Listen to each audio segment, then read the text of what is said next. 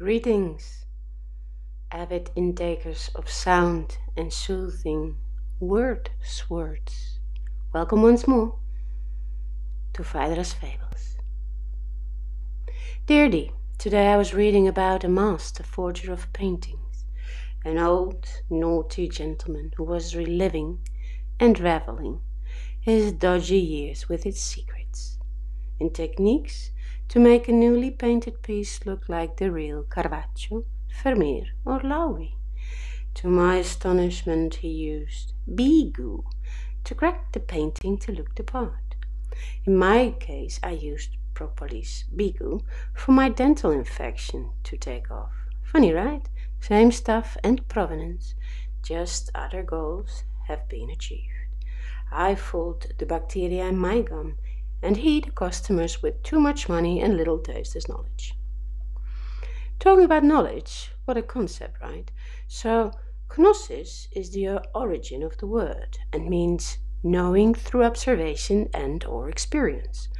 My humble opinion begs to differ. I will explain. You saw that coming, right?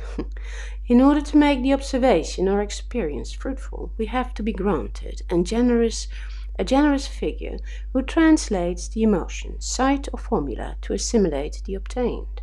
For example, each and every one of us has most probably seen the label Made in China, but not everyone has been made aware that shortly it is becoming a reality owned by China.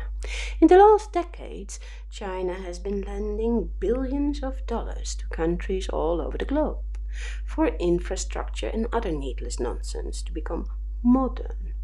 Superfluous because after skyscrapers and software, the inhabitants are still hungry. Nature's still on edge, and the rich are the ones that became richer. So you see, dear Dee, that is not what the end game is. Nope. Much worse, the loan came with a huge interest rate, and therefore almost impossible to pay back. So bit by bit China is weaving a network around the globe of countries owned. Another example that goes well with the title of today is Ramadan. They have a law called the Zakat, which says that you have to give 2.5% of your wealth to the less fortunate. Wonderful, right? Could and should be a law in other deity-abetting bunches too. Also related to Ramadan is intermittent fasting. Their ancient wisdom of fasting is becoming vastly popular. The reason may be less religious and or philosophical, but all the same health improving. Mankind has concluded not to need 5 meals a day. Maybe one day they will acknowledge the bizarre plastic wrappers holding the eco-grown friendly food too.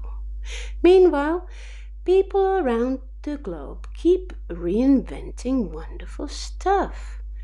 Once upon a time, the Sumerians and the people of Mesopotamia used hard clay to keep track of their cattle, and later on their laws. The people known as Aishanipi, or Blackfoot in Northern America, do apologize my horrible pronunciation, used entire walls to keep up to date. Now, finally, after having plundered and killed about 46% of the forest, visualize South Africa globally, they have invented books made out of ground stone. Well, not sure to say better late than never. May clarity find you?